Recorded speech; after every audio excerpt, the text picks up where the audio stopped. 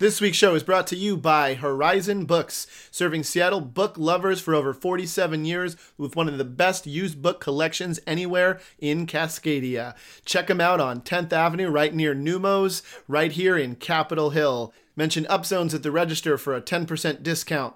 This week's sponsor is Horizon Books, and this is Upzones.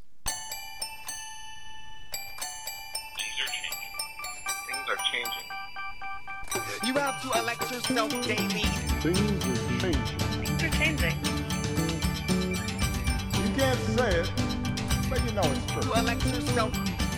Things are changing. You elect yourself. You elect yourself. Happy Cascadia Week! We made it! Another trip around the sun here in the Pacific Northwest. What a beautiful time of year it is. I think it's time for a celebration, personally. There's so much bullshit going on right now. I've talked about this on a number of occasions. I won't overemphasize the negative yet again. I think we're in a really good spot, though, here in Cascadia. We've done some amazing stuff. We continue to grow and change as a region. I was having a conversation with a good buddy of mine, named Mike. I'll mention him sometimes. He's one of the great woodworker philosophers of the Seattle area. And I told him, I just want humans to get to the Trappist system and colonize space. You know, what's so bad about that? What's so bad about wanting people to change and improve and evolve and be at peace and not be so focused on the material that we get to another planet? What's so hard about that? And he said, yeah, that's a hobby, Ian. That's an intellectual hobby. It's great, but what does it do for people? And I said, I guess you're right, but maybe, maybe he's right. Maybe wanting these better things are just hobbies, but I also think there's a lot of value in wanting them and expressing them, and we may not get to the Trappist system anytime soon or in the next 1,000 years.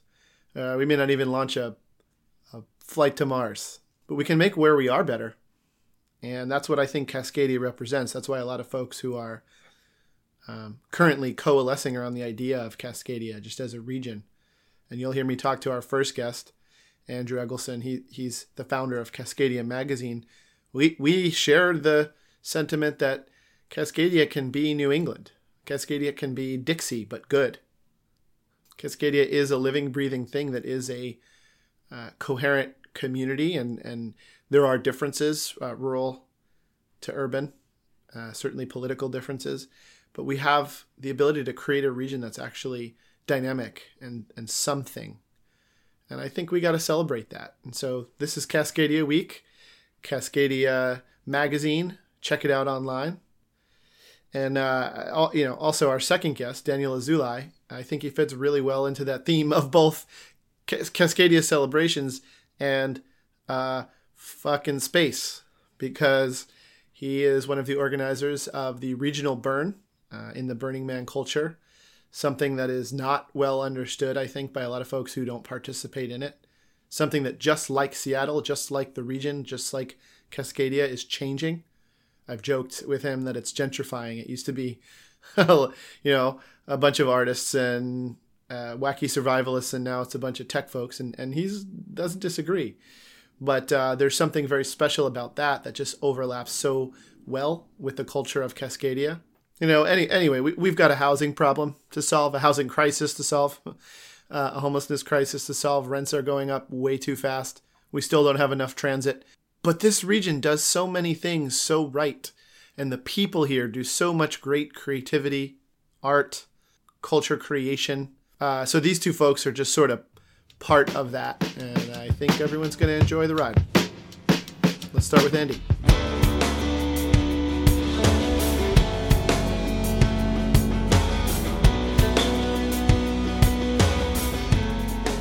Current guest finds my last guest on Grindr.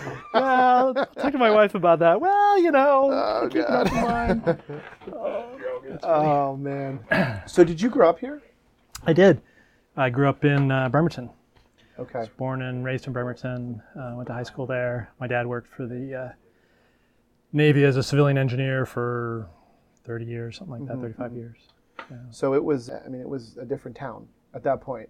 I mean, Bremerton, of course, but even Seattle. Exactly. And I went to the University of Washington. Oh, okay. Graduated in 1990. So yeah, I've been around a long time. Graduated in 1990. Yeah, it's really different. And did you park out here for a while after school, or did you take off? I was here. I pretty much lived here most of my life. I did take a break in 2009 to live overseas. Yeah, well, definitely want to talk about that. If you're saying 90, yeah. So I mean, this city was culturally, right? Because of the grunge thing, and yeah. it was blowing up, right? Did you get to any of the Nirvana shows? I missed my chance to say I was at, that first, Mudhoney show, right, and all that kind of stuff now. Temple the Dog. Yeah, I was kind of a geek at that point. But certainly I lived on Capitol Hill in a little apartment and loved it. It was a great city. It was fun, and you could, work I worked a bookstore. I lived on Capitol Hill in a little apartment. Which bookstore?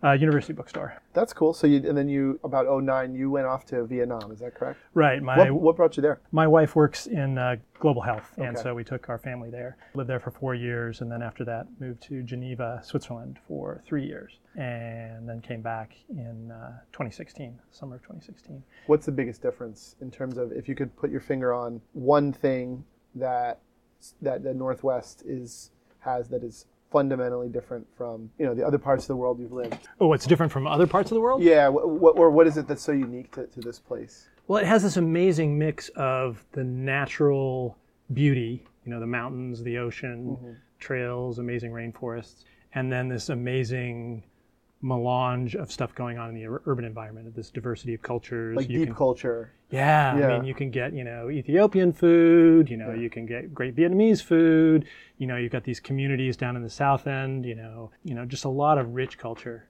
that you don't really find elsewhere. I mean, so it's really got all those things. Like when I was living in Geneva, you had these amazing mountains, but it's an expensive place to live. It's not super diverse. Yeah, so I do appreciate that here. Yeah, right on. It's not super diverse. And we have some issues around, unpacking a history of real segregation and absolutely. Also, I don't dispute that. Yeah. I don't dispute that it's a segregated city. Oh yeah. And increasingly so. If you look at the schools, right. Really, we had that system where we were, doing busing for a while, and then there's this whole choice program, and they abandoned all that. And you really are seeing that the schools in the South End are really facing some crises right now, I think. And Seattle thinks of itself as a really progressive city, but in many ways it's very attached to kind of certain ways of being. It's very sort of bourgeois, and people aren't willing to make certain changes, about how their kids are educated or how they get around the city. Or what views they have with their houses. Yeah. We've been speaking about that a lot here on this show. Yeah, absolutely. Speaking more regionally, because that's your bag, really. You're a journalist, and you're taking on this project of Cascadia Magazine, which speaks to both the culture, but then also a lot of the civics of the area. So a lot of the politics, and then also a lot of the arts and very strong poetry emphasis, which is something that we have in common. What did I miss? Yeah, I mean, I think it's a mix of both like long-form journalism, and really looking at a lot of different issues. A lot of environmental issues, of course, are really important to the region. Profiling all sorts of different kinds of people who are here. Yeah, fiction, poetry, some arts coverage, photography, and really trying to capture the culture of the region. I kind of think of it as like kind of a biologist coming into an ecosystem and going, okay, what's here? What's here? And it's diverse. There's a surprising amount of diversity that I don't think gets paid attention to in terms of the different cultures and, indigenous communities, creating lots of different art, immigrant communities. And so that's, my interest is really looking at all those different things in a way that maybe we haven't before. Let me step back. What brought you there? What made you go, yeah, Cascadia Magazine? Well, it's interesting because there's not really any publication that's looking at it from like 30,000 feet. That's not looking at the Cascadia region as a whole. Right. And so that's the niche I'm trying to fill and trying to,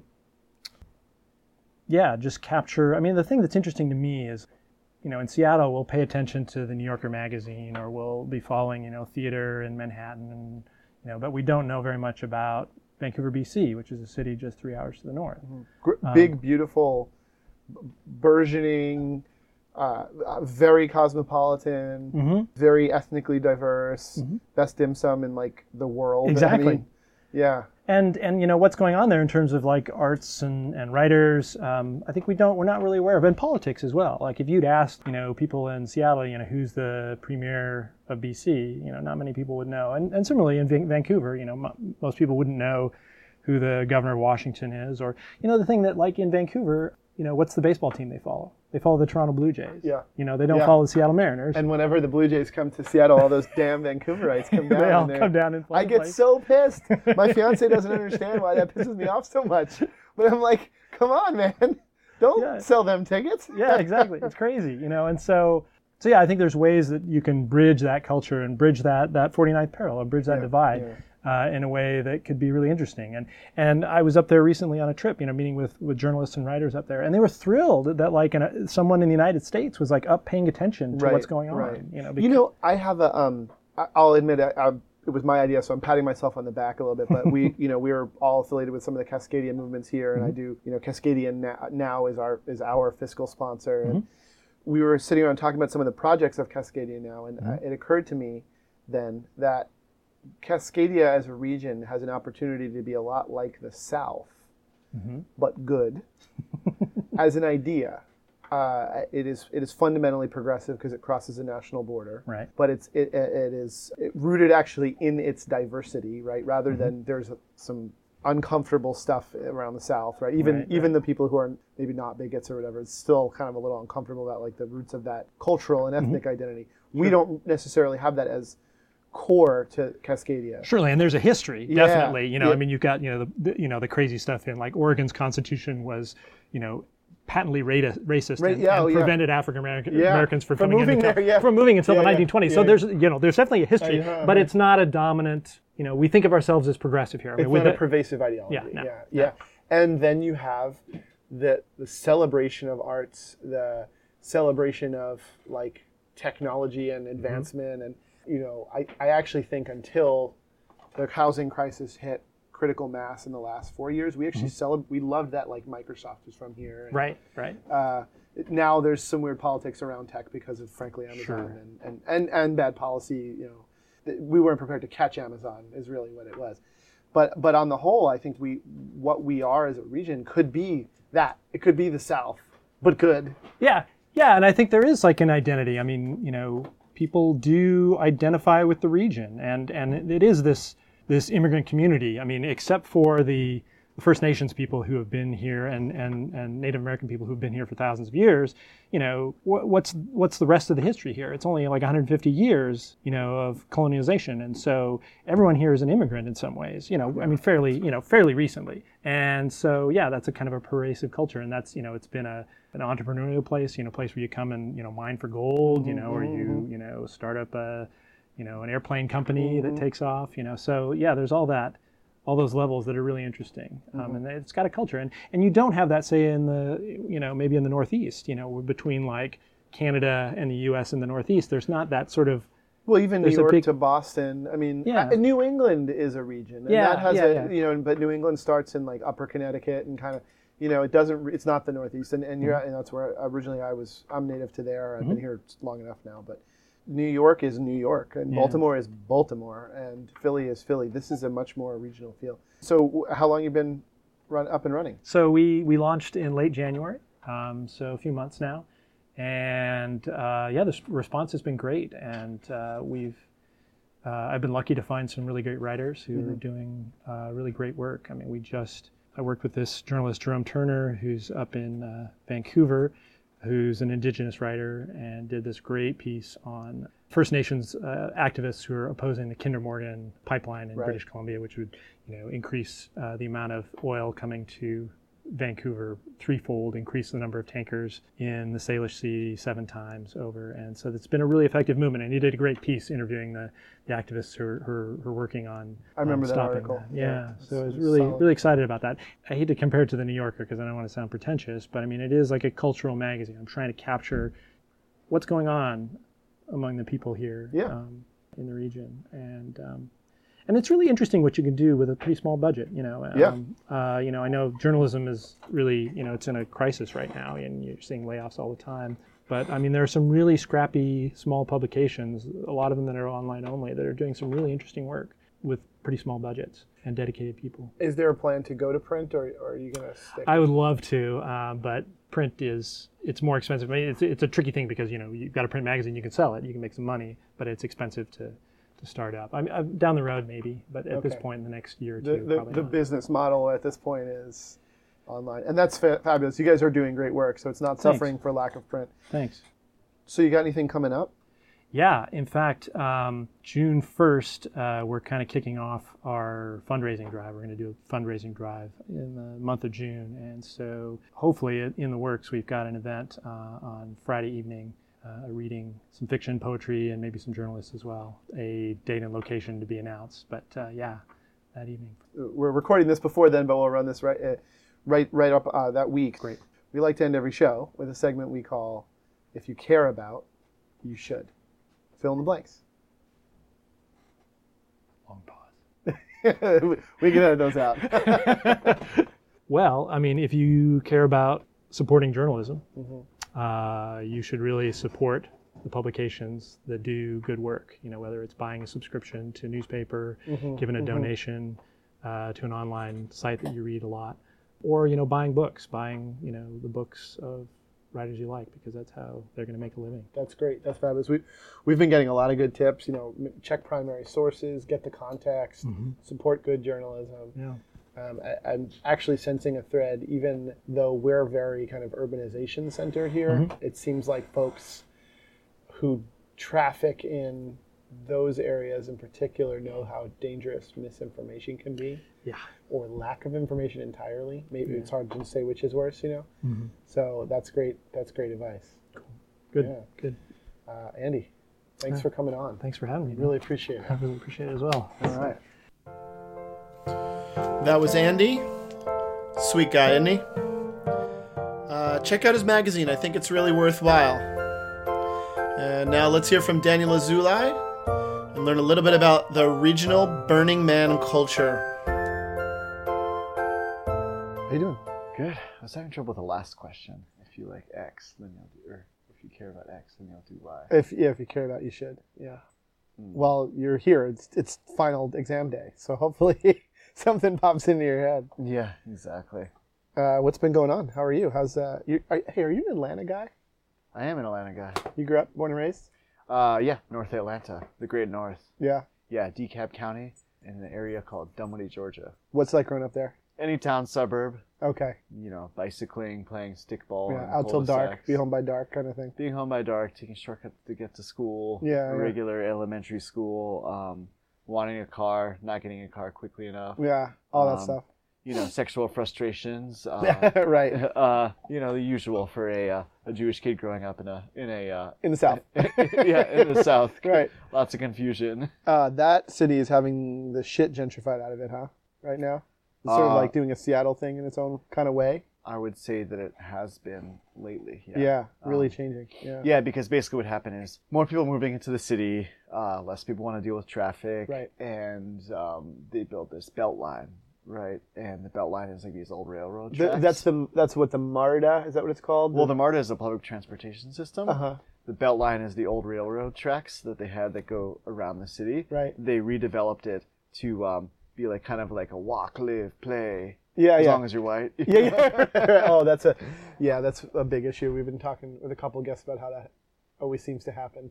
Right, yeah. Right. Your parents, your dad's Israeli, right? Yeah. Israeli immigrant. So you. Well, technically, he was born in Morocco. Okay. So Moroccan. Yeah, but him and his family moved to Israel when he was 3, so that was like in 1953 or so. Mm-hmm. They flew to Israel on Operation Magic Carpet Ride.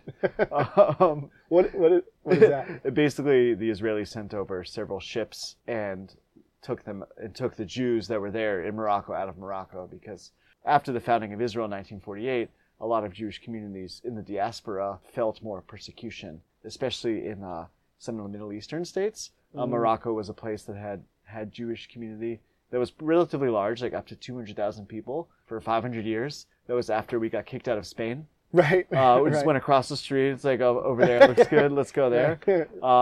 So But like after Israel was founded, my family was telling me that they just like a lot more things started happening. Like for their cousins, two of their cousins got kidnapped and were like held for ransom, and then they paid the ransom, and the cousins were killed anyway. Wow. So some messed up stuff, and they decided like, all right. So just like a deeply politicized increase in violence. I mean, you're seeing that. I hate to be dramatic, but you're seeing that now a little bit with the where some political changes over here lead to kind of acts of cruelty and violence over here, right? Yeah, it could happen. Yeah. His family moved to Israel, and they lived on a small moshav, which is like a communal farm. Is that like a kibbutz? Is there a similarity? Or? It's like a kibbutz, but like a little bit less structure and like smaller even. So it's like a regional burn. It's not the main thing. Not the, a regional burn. Yeah, with farming. Yeah.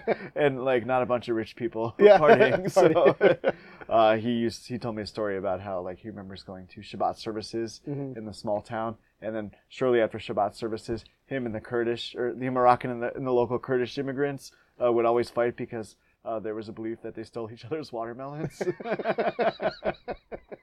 This is like classic like farmer turf dispute, right? I mean, they were really good watermelons, so it was hyper local. Yeah. It was in his backyard. Farm to table. Yeah, farm to table. That's awesome. Yeah. So, and I think the dispute was that it wasn't hyper local because it was going too far, like a few blocks versus a few feet. It was hyper dislocated. Yeah, that was the real nature of the dispute. Right. You know.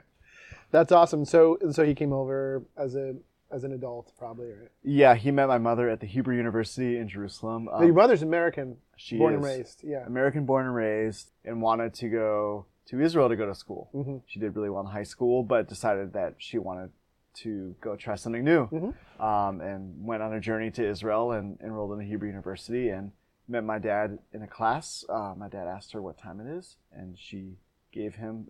My dad put away his watch, asked her what time it is. And then she gave him the time, and then he asked if he could walk her home. So that's where you get. She responded no. She said no. Oh, so I was gonna say that's where you get your game from, but maybe you've actually stepped it up a generation. I mean, my dad has some game. Yeah, he does. Okay, so fair enough. So if it's genetic, then it's all yours. Down. Yeah, at least lately.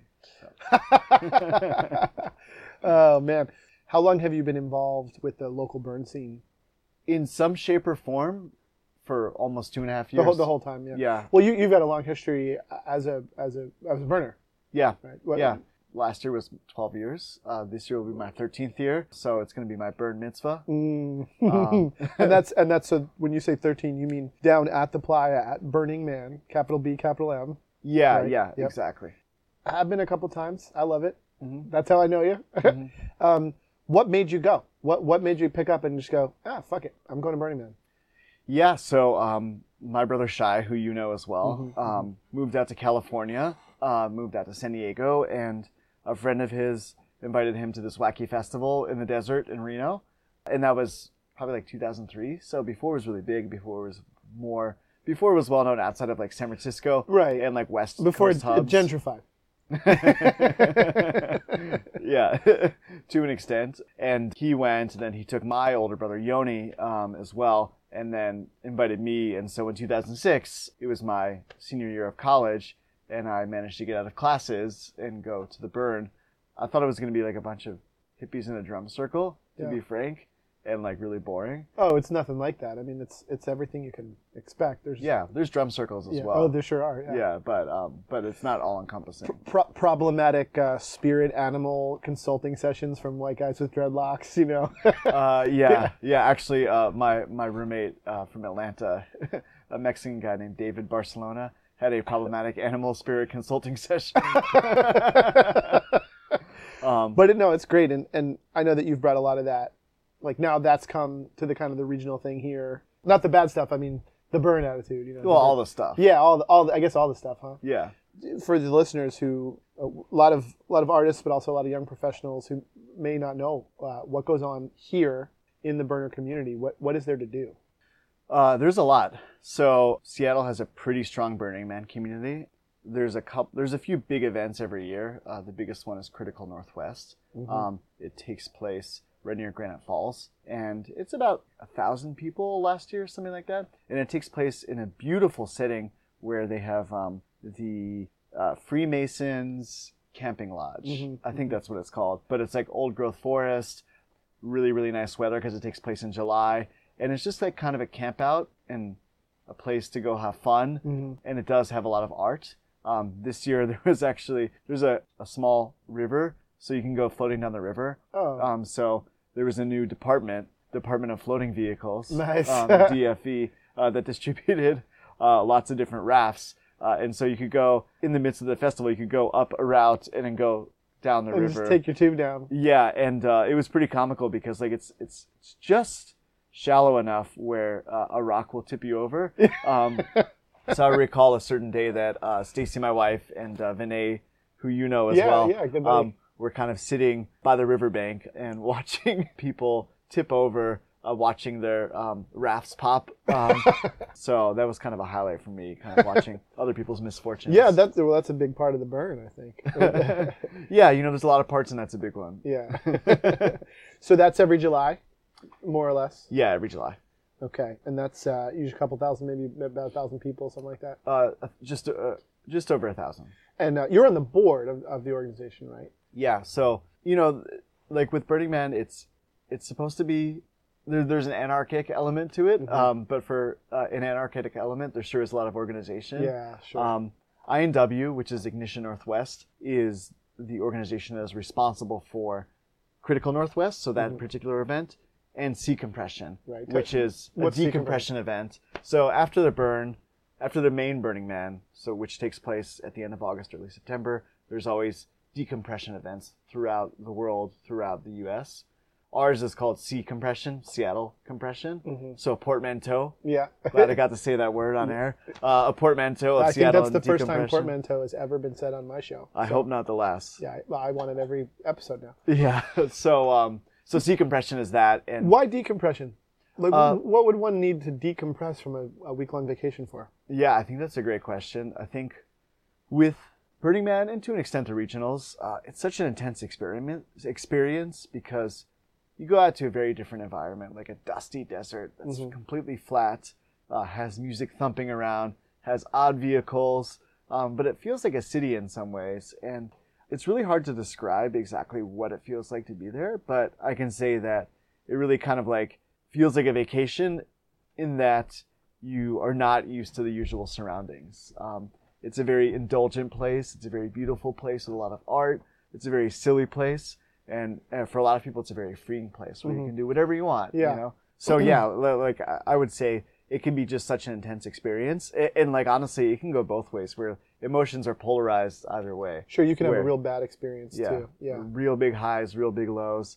So when you come back, first it's like integrating into the world where like not everybody offers you free drinks everywhere you go. Right. And there's cars and people are kind of like on guard a little bit. Yeah, and they're on their phone all the time. Yeah, they're on their phone, and it's just like the default world, as they call it, can feel like a very cold place. Yeah, and inhuman almost. Yeah, I mean, the shower part is great. The not having dust part is great. Right. So anyways, when you get back to the default world, there's a lot of emotions. A lot of people have a post-burn depression, like a postpartum depression. Right. And so they find comfort in going to these one-day events, which is usually the decompression, sea compression in this case, where they meet the people they met at the burn, they see a lot of the art, and for one night they kind of relive the spirit, and so it helps them kind of like ease back in. And that's in Seattle proper, if I'm not mistaken. It's in Seattle proper. It was in Burien last year. Okay. So the great town of Burien let us have it there. That's fantastic. It was a great event. Our president, Ben Tramposh, and a bunch of others ran it and made it like really, really excellent. We got a cool square that we were able to use and like a lot of space, a lot of interesting art, and then a couple What's of the turnout for an event like that?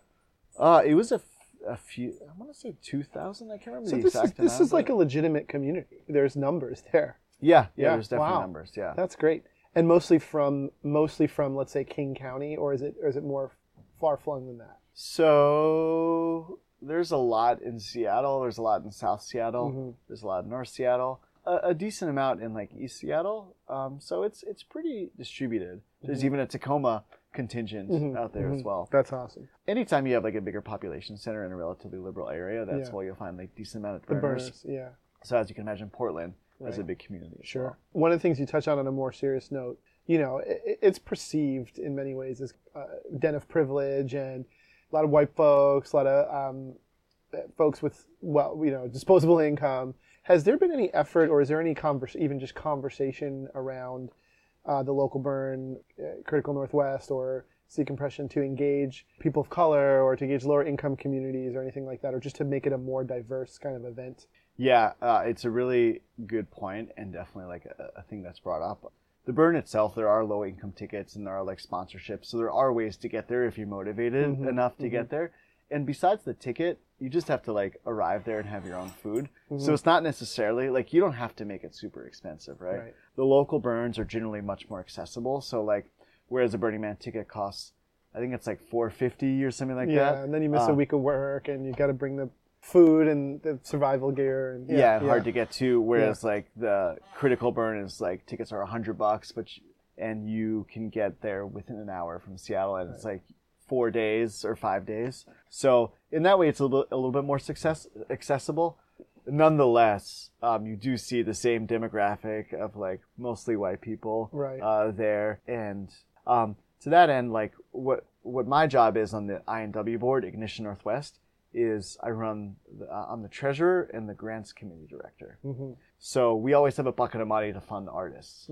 Last year, for Critical, we spent thousands of dollars to fund art. We also did a scholarship called the Pratt Scholarship, and it's with the Pratt Institute, which is the local art institute. So every year we have like a scholar.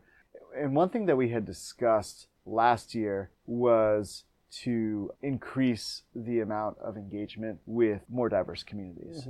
So for example, there's a pretty good contingent of people in Central District of burners there. Central District is also still, at least for now, a relatively diverse community. And so there's a lot of burners who have a lot of interesting talents, whether so from the professional realm, like working in a corporation or like a lawyer or whatever it is, to the more artistic realm. So the thinking is, and our logic is that there must be some room to be able to kind of merge those two. I think like we had a bit of a transition with the board this year, where like we were down to kind of a skeleton crew of 3 people, and we haven't been able to initiate as much of those those initiatives as we want. You need a support team to really drive change. And I think we're starting to get there. Like I think the past year has like built a lot of like the board has come a long way, and ultimately the goal would be to like include people, because for me at least, I'm a shitty artist, right? I'm a shitty artist. I like art, but I'm not rich. So I can't be an artist and I can't be a patron. But what can I do? I can get the patrons to sponsor the artist. Yeah, you broker. You're a broker. Be their broker. Well, that's how you drive change, actually, right? Is really more that is the brokering the person A and the person B that need to connect with each other. Yeah, and I would say like what I would love is there's just so much raw talent in these different communities, and there's raw and like different ways of thinking than like we're usually exposed to. So great. And like if we can start to create more or not create, but nurture more of the art talent that comes out of these underprivileged communities, then I think everybody in the community would be pretty happy about that. That's great that's even an objective. That's awesome. When is it?